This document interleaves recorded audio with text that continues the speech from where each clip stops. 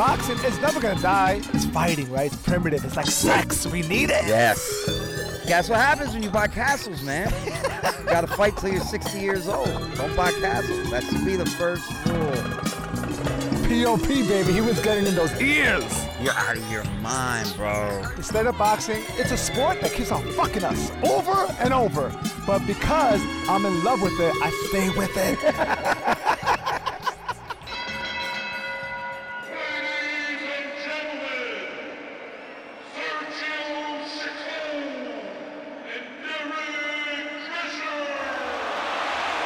Peace and welcome to POP. That's Picking Off Punches. It's your boy Sergio and I'm with my man Derek Dresser. What's happening? How you doing, Pop? I'm doing well. How you living? How you feeling? I'm feeling great, man. I completed the marathon in way much better time than my previous. Now, so I'm feeling myself, God. I know you're feeling yourself. Now, the goal was to break 4. So? We did not get there. You're already, shitting on my parade. I did 4:18. That's considerably better from the first one. That's considerably better. What was your first one? It was, I forget, but I definitely. It was like you beat it by like 20 minutes, right? By 20 minutes. I will say this. You started training late. You completed your training. You were on the road. You did a 20. Didn't you do a 20-mile run in Florida or some shit? Yeah. So, listen, man. The training Dirtbag for shit. it was grueling because I was out in Fort Lauderdale with Chrissy, doing stand-up out there 11 p.m. on a Saturday night or Friday night, cleaning up messes on stage. People were unruly in Florida. Right. I get up on stage. I ended up hosting. I was supposed to be featuring, and whatever. The feature act stunk up the place. They shat on stage. I go up to clean up this mess. There's people smoking in the freaking crowd. One guy's foot is on the stage. Oh, that would have driven me nuts. I said, no, we're not doing any of that. Yeah. Get your foot off the stage. One guy's trying to talk. I said, I don't want to talk to you. No one came to listen to your shit. Right. You put up, I don't know why you're rolling a blunt. You can't smoke it in here. It's not Colorado. You know what I'm saying? So I had to shut all that shit down. I was a little irate because I knew I had to run 20 plus miles the following day in unknown ground in Fort Lauderdale. Yeah. I was given a plan. I woke up at 5 a.m. I ran. My knee started to fuck me up. Right. And I did the last 5 miles on a treadmill. What I'm saying is I like how you snuck that in at the end. The training was grueling. Right. But I recovered well. A lot of that stuff I feel like applied and turned right over to the actual race because the day of the race, I was beat up leading up to the day of the race. I mean, it was like power up. Yeah. I just felt like a different man. I felt strong. That happens a lot. On race day, you're like, you feel it. It's a whole nother level. Because the hay is in the barn. You know what I mean? You did the work. And I saw those pictures, man. I unfortunately, I could not get out there on race day to cheer you on, but it's I was all good. I was with you in spirit. I didn't need you. I didn't need my name on my shirt. Oh, I ran to the rhythm of my own breath for the first 10 miles. That bridge that killed my ass, the Queens Bridge. What's that bridge? 59th Street. The 59th Street Bridge was my nemesis. So when I saw that bridge, I was like, this is the fucker that tightened up my hips. Well, the thing about that bridge. Let me just say, and I ran up that shit, and I checked my hips, and I was one of those annoying runners. I was like, come on, guys, we can do this. And people were grunting. People were like, oh, fuck. Well, that's the thing about that bridge. You get to that bridge, right? You're surrounded by people for the whole race. Then you get to that bridge, and there's no people, and all you hear is, yeah. And that's when it gets into the dome piece. Man. And you got to see where you're at in your dome piece. You heard? That's exactly right. I mean, that's exactly what happened. So, you get caught up in the hype. People, the Mexicans and Italians out in Brooklyn cheering you on. And then you got the, all the different neighborhoods you hit up. Yep. They're cheering you. Yeah, they're cheering, man. Pushing you. It's powerful. You hit that bridge and you got nothing. It's just then you. You're alone. Yeah. And, once I got off that shit, I had a nice rhythm and I ended mad strong. Yeah. Yeah, I mean, it was an amazing experience. I think it was. I wanted you to break outcome. 4. I mean, that's me as as your coach for the marathon. Even though you did start late, I felt in my heart that you could break 4. It was a great finish. I feel that if you trained the full time next time, that you could break 4. Yeah. What do you say? I think I'm done with New York. What say you? What say you? Sir? I might do Boston. What? I might do Boston flip-flops. Really challenge myself. Boston is a tough course. Oh, cut it out. Bro, first of all, you gotta qualify for Boston. How old are you? 42. 42, yeah. You're going to have to run it in less than 3:50. You're going to have to run a Boston qualifying marathon in less than 3 hours, maybe actually 3 hours and 5 minutes to qualify for Boston. Why is that? Because I'm a New Yorker? No, to qualify for Boston, you have to hit that time. So everybody that runs the Boston Marathon, they either qualify flies for that time or they raise $7,500. And $7,500 is a lot of money to raise, and while you're trying to train for a marathon. Could you imagine the stress of that? Where does that money go? I'm curious. Where does the money go? Maybe we should have one of those marathon organizers come on here and sit down and let's go through the paperwork. Because where does that money go? Boston Athletic Association, the most racist city in America. Does it go to BLM? I think it goes to... You can run for charities. I'm tired of these charities because it's like, fight for cancer. What about if I'm pro-cancer? What about if I'm pro-disease, death, and despair? Why? Well, what are your reasons behind this logic? You got me locked in because if it has to do with violence or death, I'm in. So, I'm just saying. Are you about the population? Don't know where the money goes. The money goes to whatever charity you choose to run for. Yeah, I don't buy it. Hard sniff at the end. I don't buy it. I'm with you. I think it's a big racket. You're not going to get any argument over here, Pop. You're not going to get. I'm not going to get any resistance. I know how dark human beings are, especially when it comes to money. I'm just saying, man. If you're pro-death and despair, then you put money into things that matter, like caskets and urns, and shit that's useful to people.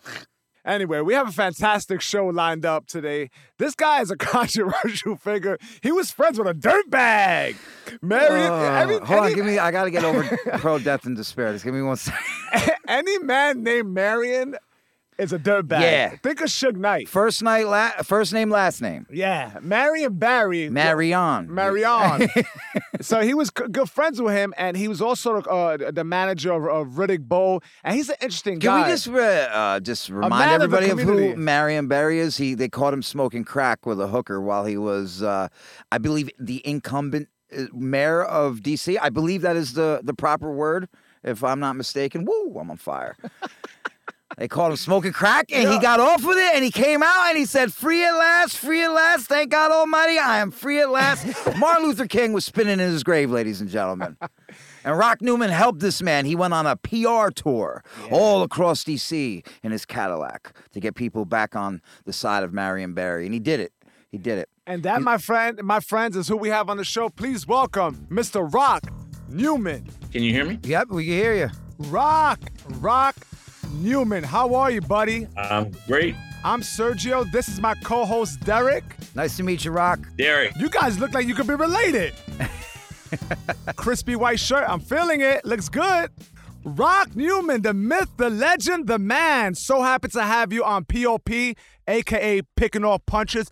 Rock, just so you know, this podcast is designed to highlight magnetic boxing figures, but you are more than a boxing figure. I know you're a community organizer.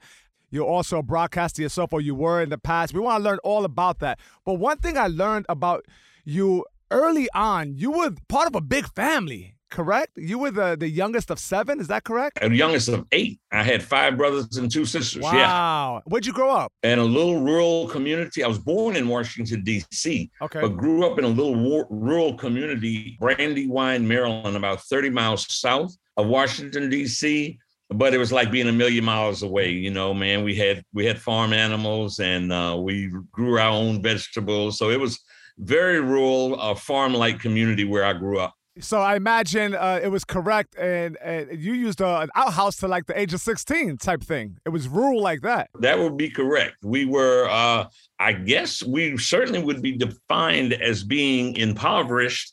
It just never seemed that way because we always had plenty of food, and my mom used to loan people money all the time. So I didn't know that I was in poverty. I did know that I wanted to move away from the community that I was in, outside of that, see the world. All of my brothers were like, as my dad was, were truck drivers, cement truck drivers. I just knew I wanted more than that. At what age did you have that self-discovery? Oh man, I mean, as early as like the 4th grade, and I think it really was my obsession with sports and seeing some of the lifestyle of some of the athletes that I so love. And I read the newspapers religiously. There was a period of time I could tell you who the top 10, who had the top 10 batting averages and the NFL players. You know, I was obsessive in my interest in sports. And you were a pretty damn good baseball player. Man, line drive hitting. I know. I've done my research on the Rock, line drive hitting. Meanwhile, I was the reason why my Pee Wee League championship lost because I missed the foul ball. I missed the ball that came to right field first time in the season out of 12 games, and I dropped it, Rock. I don't think about that much anymore. It's funny how we remember those things because every time that I revisit my old home area, there was a school not far from my high school and junior high school, which was Gwynn Park High School, which, by the way, the field is now named after me. All right. I had to throw that plug in. That shameless plug. I had to throw in. That was smooth. But it's a school, Surrattsville, man. And I remember being in the seventh grade. I was the starting catcher on the junior high school team, which was grade 7, 8, and 9. Guy tried to stretch a triple into a home run. And I had the ball waiting on him at the plate. And he came in and slid, and I tagged him. And the goddamn devil just made the ball drop out of my glove. And the dudes, that was the winning run, man. Every time I go by there, I remember that trauma, man. I remember that trauma. It told me to hold on tight to things that I love. That's a great lesson to life. Yeah, that's a good lesson right there. What made you decide to get into boxing? Well, I'll tell you something. When I became the obsessive Cassius fan, 1962, I wasn't aware of him when he was in the Olympics. I was only 8 years old then. Okay. But in about 62, I started reading about this guy that says that Archie Moore must fall in 4, and Doug Jones, the big fat hen, he might go 10. And I started, you know what, and I became just obsessive. And Muhammad Ali, his life and career had the biggest impact on my life than any other human being. And I'm talking mom, dad, friends, teachers, whatever. The greatest impact on my life came from Cassius Clay, who became Muhammad Ali. The night that he won the title, February 25th, 1964, against Sonny Liston, my birthday was the day before. And so I knew that Ali was going to, that Cassius Clay still at the time was going to give me the gift of a victory for my birthday that night. And everyone else that I talked to, my mom, my dad, my priest, my elementary school principal, my teacher, all of my classmates laughed at me to even think that this scared big mouth punk from Louisville, Kentucky could beat, you know, Sonny Liston, the baddest man on the planet at the time. And I just kept, man, saying, yes, he can, yes, he can. And on that night, when Liston sat on the stool and Clay became the champion, I had a total psychological, mental transformation that said, if I believed it, I didn't care what anybody else said. I could achieve what I wanted to achieve. And so I had a two-pronged plan. I wanted to become a professional baseball player.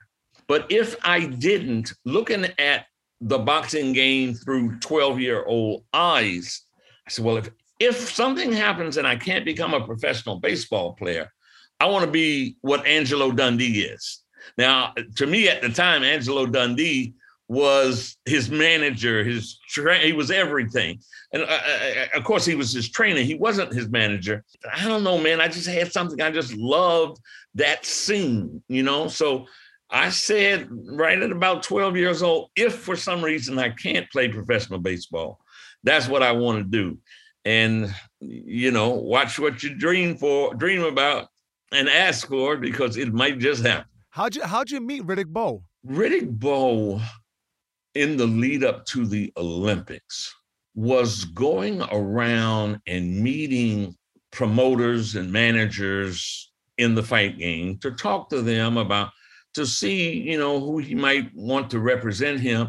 And really, you know, Riddick had a little hustle with him where in meeting with everybody, he also had a unique way of hustling and getting a few dollars from you, you know, whether it was 100 or 50 or whatever it might be. And he'd tell a sad story. It was true, but he'd tell a sad story about, you know, him living with his mom and 7 or 8 other people in a little 2-bedroom, you know, apartment. His sister had recently been murdered, and, you know, he had a brother dying of AIDS. So I was working with Butch Lewis and Michael Spinks at the time. But I had every intent to leave the business once Spinks lost to Tyson. I had decided I wanted to get out of the business. There wasn't the business of boxing I didn't like so much. You know, the competition I thought was fantastic.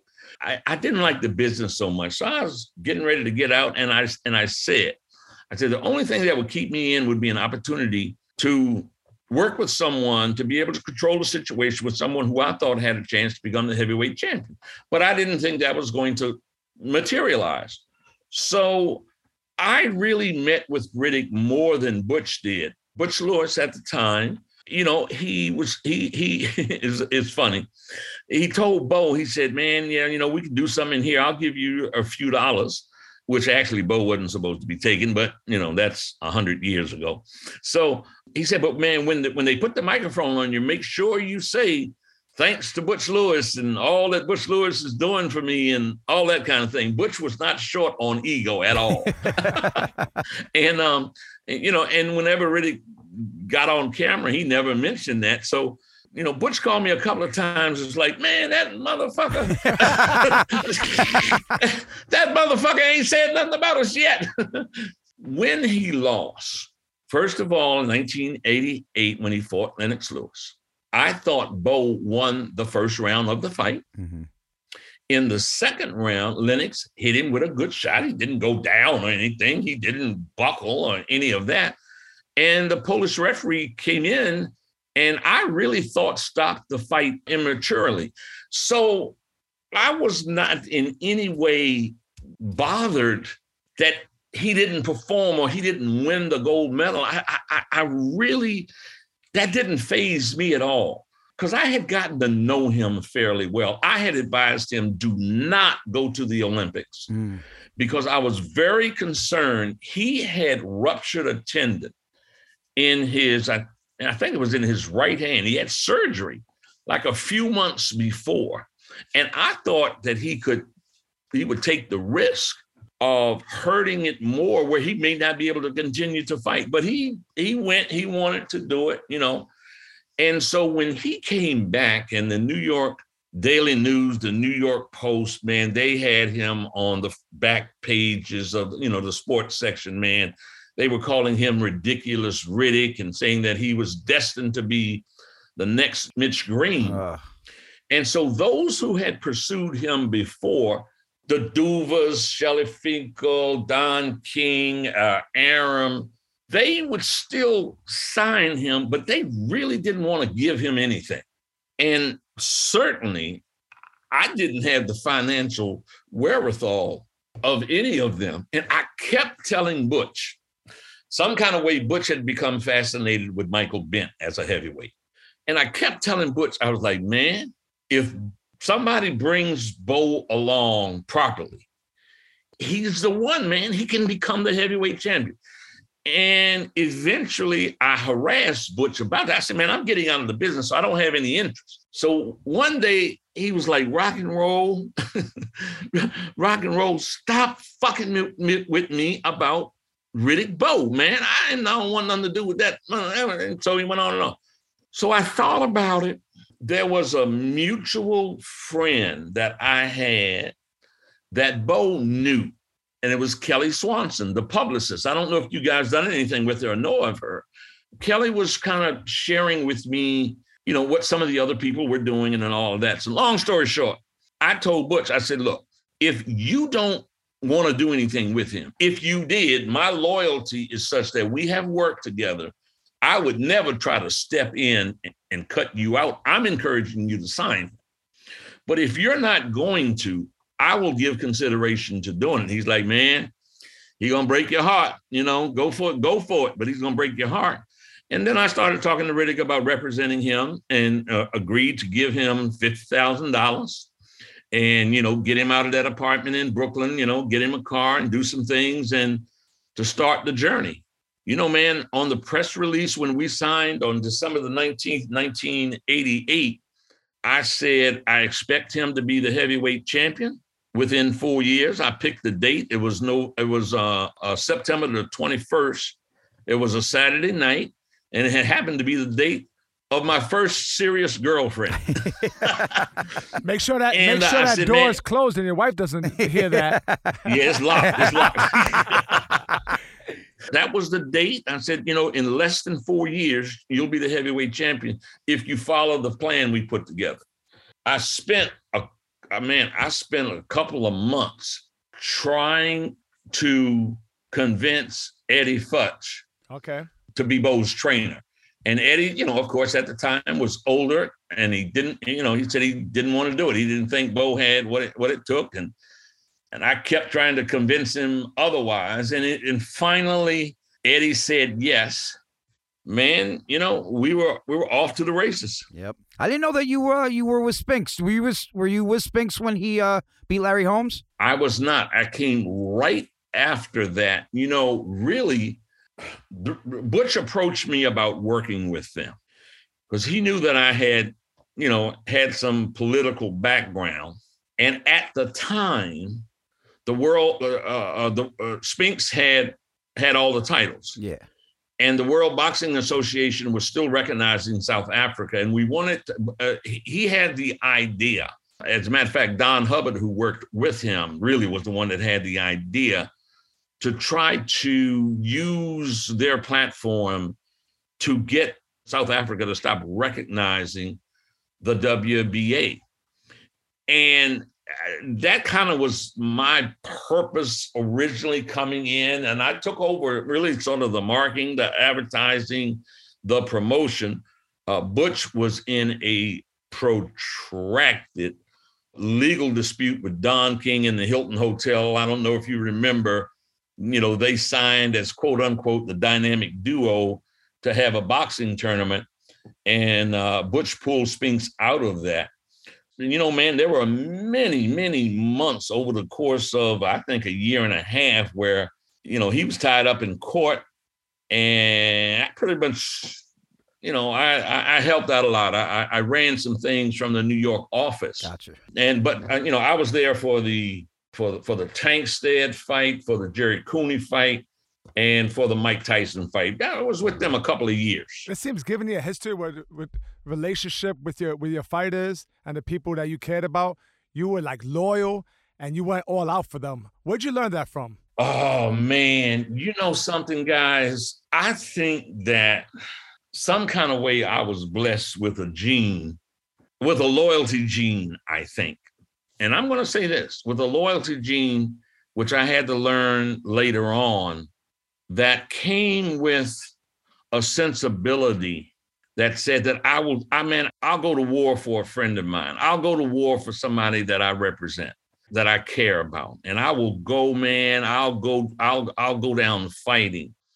But there does come a time when if someone is on a personal train track to a wreck, that it becomes, the friend's responsibility or the person that's on that track to pull up and get off that track rather than try to kill all of us. And I've had that kind of a relationship, with, that's high profile, for example, with Marion Barry, who, many people credited me with being the architect of his recovery from being the most politically dead politician in the country ever, because he got caught on tape smoking crack cocaine and saying the bitch set me up. And, he was sent to prison. And Marion I had become friends with Marion. And this was right around the same time I was launching Bowe's career. So, man, I was getting advice from all quarters, man, don't hang with that guy. You're going to mess up. your image, and you're trying to launch Bowe and all of that. That stuff didn't matter to me. He was my friend, and I was going to do all I could to help him. Well, he did his prison time. He came back.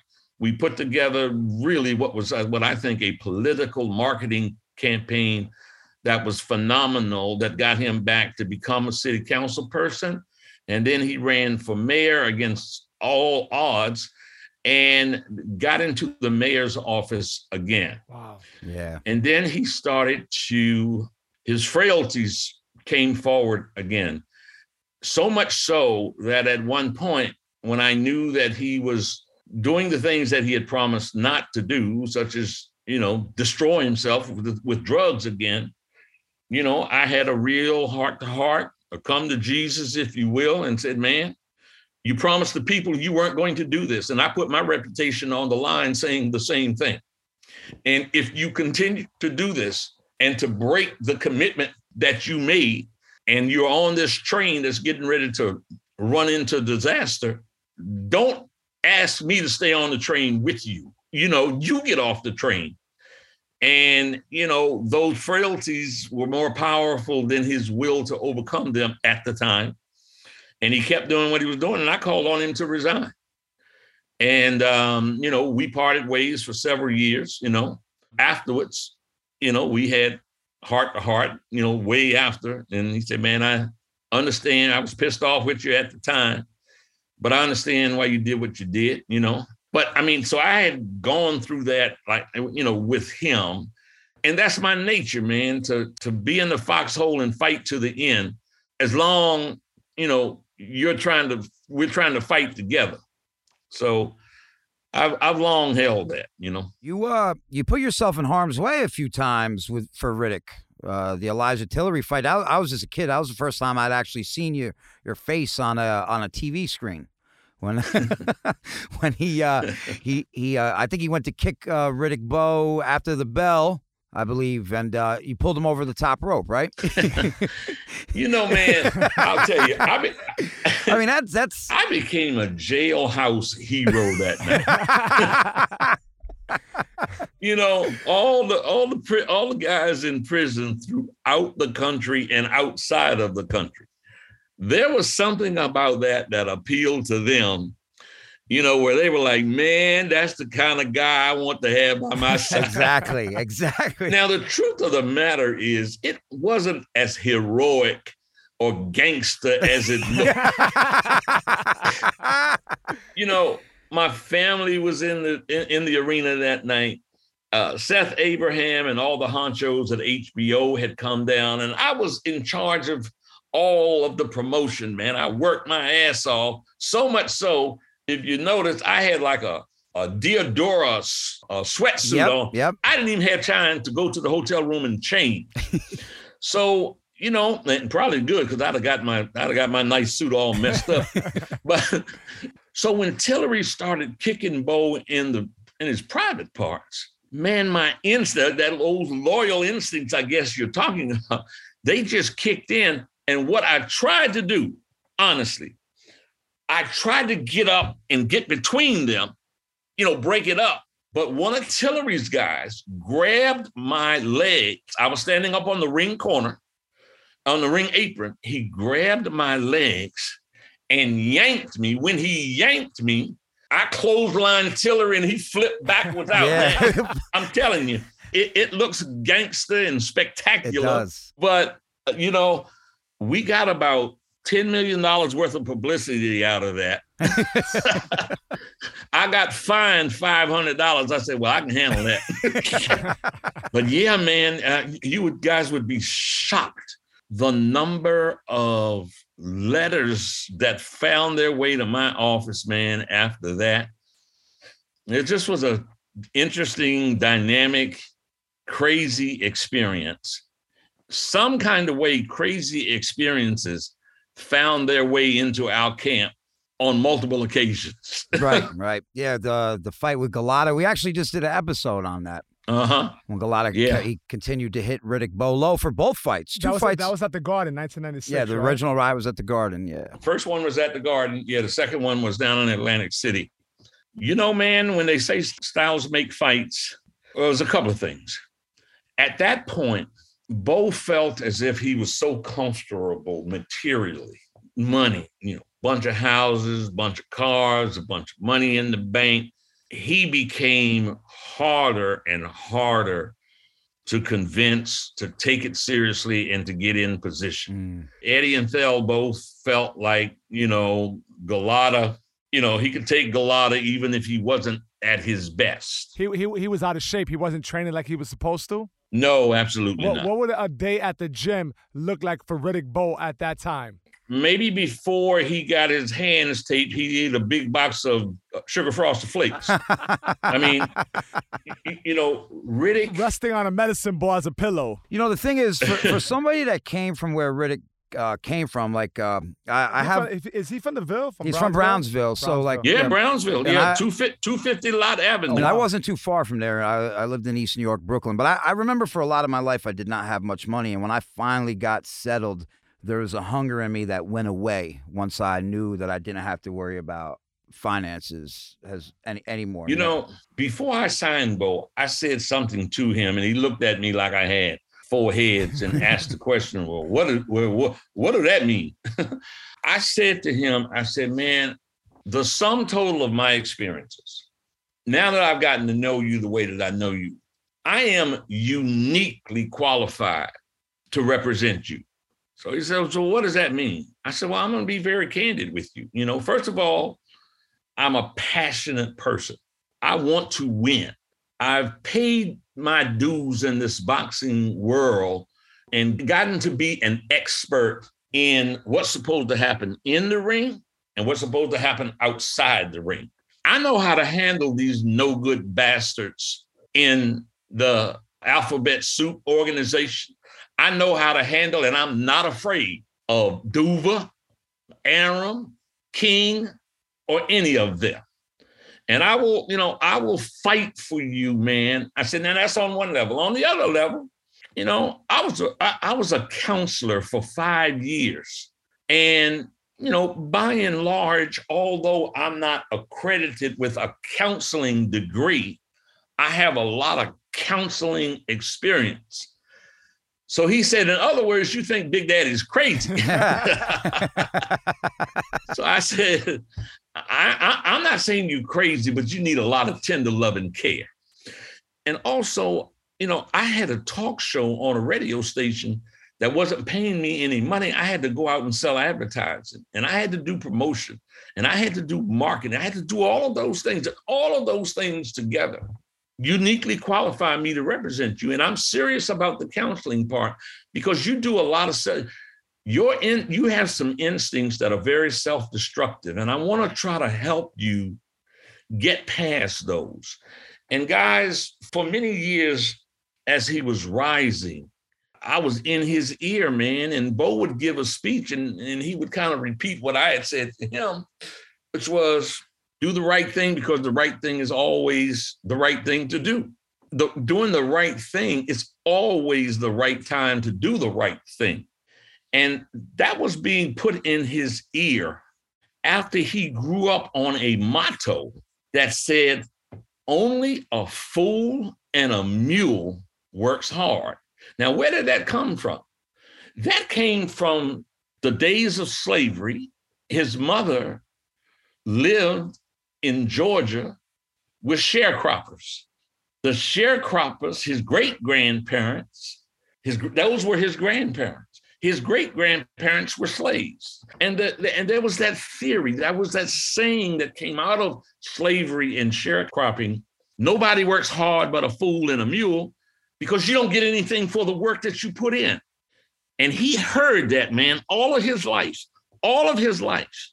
When he got to be about 12 years old and saw what Muhammad Ali was doing, he had a dream of being rich and famous. But he did not connect being rich and famous with the work ethic that it took to get there. And so he did not have self-motivation. I'm telling you stuff, man, that's going to be in my book when I write it, but I took him to a sports psychologist one time, And the sports psychologist told me, he said, look, I'm willing to work with him, but I want to be very candid with you. If I work with him, you guys may not last. So I said, okay, well, why do you say that? He said, because now he depends on you and not himself. If I can work with him and bring him along, I want to teach him self-accountability, because right now he's doing all of this because you are inspiring him to do. You're demanding that he do this. But I will have him more self-accountable. And I said, Doc, go for it. I want him to be self-accountable. And if I'm a casualty in that process, I'm willing to take that risk. And so, I told Bowe, hey, man, we got another appointment. He was like, man, you told me that guy, was a sport that would help me improve my sports. He a goddamn shrink, and Big Daddy ain't crazy. He don't need him. And he just absolutely refused to go back to seeing. So it was left up to me to a large extent. Managers and promoters don't typically spend their time in training camp. We're out making deals and doing what we do, generating revenue. Riddick had the greatest trainer on the planet, Eddie Futch. But if I wasn't in training camp, things would absolutely fall apart. He relied on my passion, on my spirit. And if I wasn't there, it would be more likely he wouldn't get up in the morning. I mean, it happened on a number of occasions. Hey, I spent every camp I was in camp doing what I had to do, motivating him. And I always said, the night he won the title, guys, they wanted us to come around the back of the Mirage Hotel and go into the tunnel and come in and walk in through the back into the victory party. I said, oh, hell no. We're pulling right up front where the crowds are gathered, and that's all right. We're gonna make our way through this crowd. But before I let him get out of the car, I said, man, let's talk for a second. There ain't nobody going anywhere. They're gonna be right there. Let's talk for a second. I said, there's only one person on this planet that can beat you now. This performance you put on tonight, you're the undisputed heavyweight champion of the world. And there ain't but one human being on the planet that can beat you. And he's like, oh, who the hell is that? And I'm like, Riddick Bowe. You're the only person that can beat you. We can beat the rest of them. You're the only person that can beat you. And I said, who do you consider your biggest enemy in boxing right now? He said that, he called him a few names, Lennox Lewis. So I said, well, what Lennox would want would be for you to have won this title, made this money, and to go home and gain 50, 60, 70 pounds, get yourself out of shape and have to struggle for the next fight. And of course, that night he was like, no, I'm not going to do that. And, I'm not going to do that. And that was November the 13th, 1992, when he went in training camp, 2nd of January, he had gained 50 pounds. And we had a fight February the 6th against Michael Dokes. Now, Michael Dokes wasn't the toughest competition, and that was by intention. People criticized me for getting him a couple of easy fights. Like, okay, keep criticizing and we'll keep taking this $8 million payday. But yeah, man, it was a struggle. It was, my biggest struggle. The industry hated me and I didn't love them. I wore their hatred as a badge of honor. They weren't the toughest opponent. Riddick was his own toughest opponent. Do you still keep in contact with Riddick? Do you know what he's up to these days? I do not. Riddick broke as like Butch Lewis said, he said, ain't gonna break your heart. Well, we did wonderful things. We climbed the highest of high mountains in the sport together, to achieve what we both dreamed of. But afterwards, after the Galata fight and him going into the military and then him making some decisions to, go down and kidnap his wife And so many of the things I stood by him, man, I went to court, I helped him get off. But after that, he just started doing monumentally self-destructive things. And he came to me one day and he said, Big Daddy got to take over his own business. And at the time, guys, when he did that, I gave him boxes and boxes and boxes of paperwork and accounts and contact numbers and names and all of those things, man. And I said, Riddick, you got too much wealth to jeopardize your health. I'm not going to support you fighting again. He said he wanted to, and he had to take over his own business. And, at the time, and I want to make this point, at the time, not me, he bragged about having $20 million in cash, 6 homes, 26 cars, all the kids' college education paid for, and a whole bunch of other stuff. That's what he bragged about after he decided that he wanted to handle his own money, and I had nothing to do with any of his business, money, or anything else beyond that time. Now, in his most delusional, crazy way, years later when he got broke, where people swindled him, he got a divorce. Years later when he became broke, he then said, I stole money from him, which, is beyond insane and extremely easy to prove how crazy and false that was. But so that's why I want to make that point. When I had nothing else to do with him, financially, friendship-wise, or anything, he had a net worth that was probably approaching $30 million. Wow.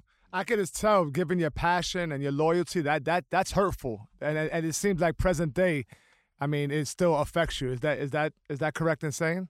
Let me tell you something, man.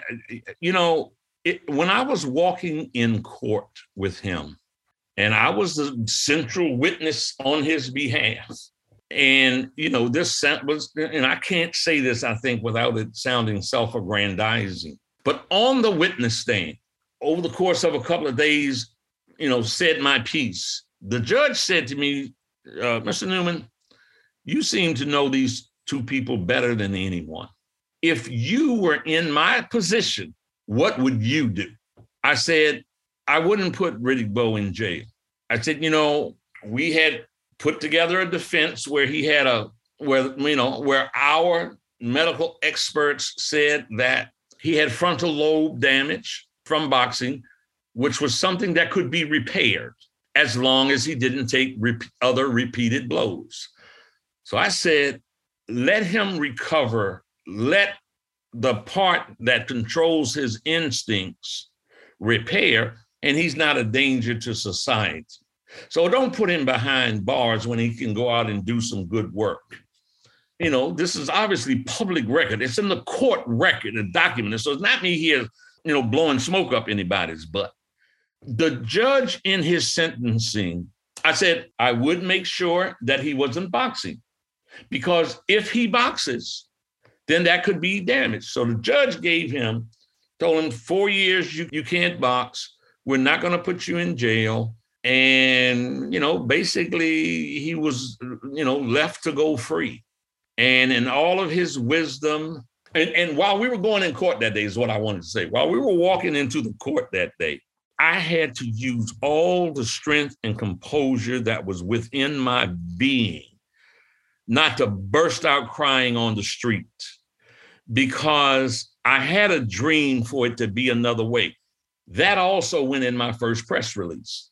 I said he was going to win the title within 4 years, and we wanted to use the platform to show other athletes, other boxers, how a client and representative relationship should be. I wanted us to be the poster boys for how that should be. And here I was walking in court, afraid that a judge was going to put him in jail for some of the dumbass things that he did. keep in mind, I mean, he showed up at at the house where Judy was living, his wife was living, with duct tape, a Bowie knife, a body bag, and pepper spray. That's the kind of dumb shit he was doing. And we saved him from that, man. Yet and still, after that was over with, he went out and did a lot of other dumb stuff and self-sabotage and destroyed himself, man. And years later, blamed me. Go figure. So, no, I do not talk to him. I don't care to talk to him. I don't want to talk to him. He's not my kind of, he became the heavyweight champion of the world, but he turned out to be very much not my kind of guy. And that broke my heart. That broke my heart. Would you say having an experience like that with someone you were promoting and a friend, a longtime friend, really turned you off from boxing? Is this something that you're absolutely like done with, or do you still keep an eye on it and you know the state of it? And if so, what do you think the state of it is right now? Good question, guys. Good question. That didn't do it. It made me reticent about investing so much of my life into someone else that no matter how close you thought you are. It was Seth Abraham and Ross Greenberg, Mark Taffet, it might have been Kerry Davis at HBO. They said to me one day later, they said, you saved him from all the scoundrels in boxing. But the one thing you couldn't do was save him from himself. And that's a universal truth, man. You can't save somebody from themselves if they are on a path of self-destruction. You might slow it down, interfere with it, arrest it from time to time. But at the end of the day, if that's where their mentality is, that's what happens. But that alone didn't do it. I loved the sport of boxing. I despised most of the people in boxing and the exploitation that they practiced. And I never became a part of it. Mike Wallace in 60 Minutes did a piece on me. And Mike Wallace asked me a question. I didn't know it was coming. He said, so you're going to clean up boxing? And man, I had to take a long pregnant pause. And I said, I can't say that I can clean up boxing, but I'm never going to let boxing dirty me. So through the years, I'd look at the big fights coming up, Pacquiao and Mayweather and, some of the big fights. But one day I was watching, I don't know whether it was ESPN or what it was. And I saw these two fighters. They were 6-round fighters. And they both were big punchers, and neither of them had any skill, really, not any defense. So it was like rock'em sock'em robots. That's a very good term. They were throwing and landing bombs on each other. And in my calculation, they probably were getting $1,000 a piece. I mean, they were undercard.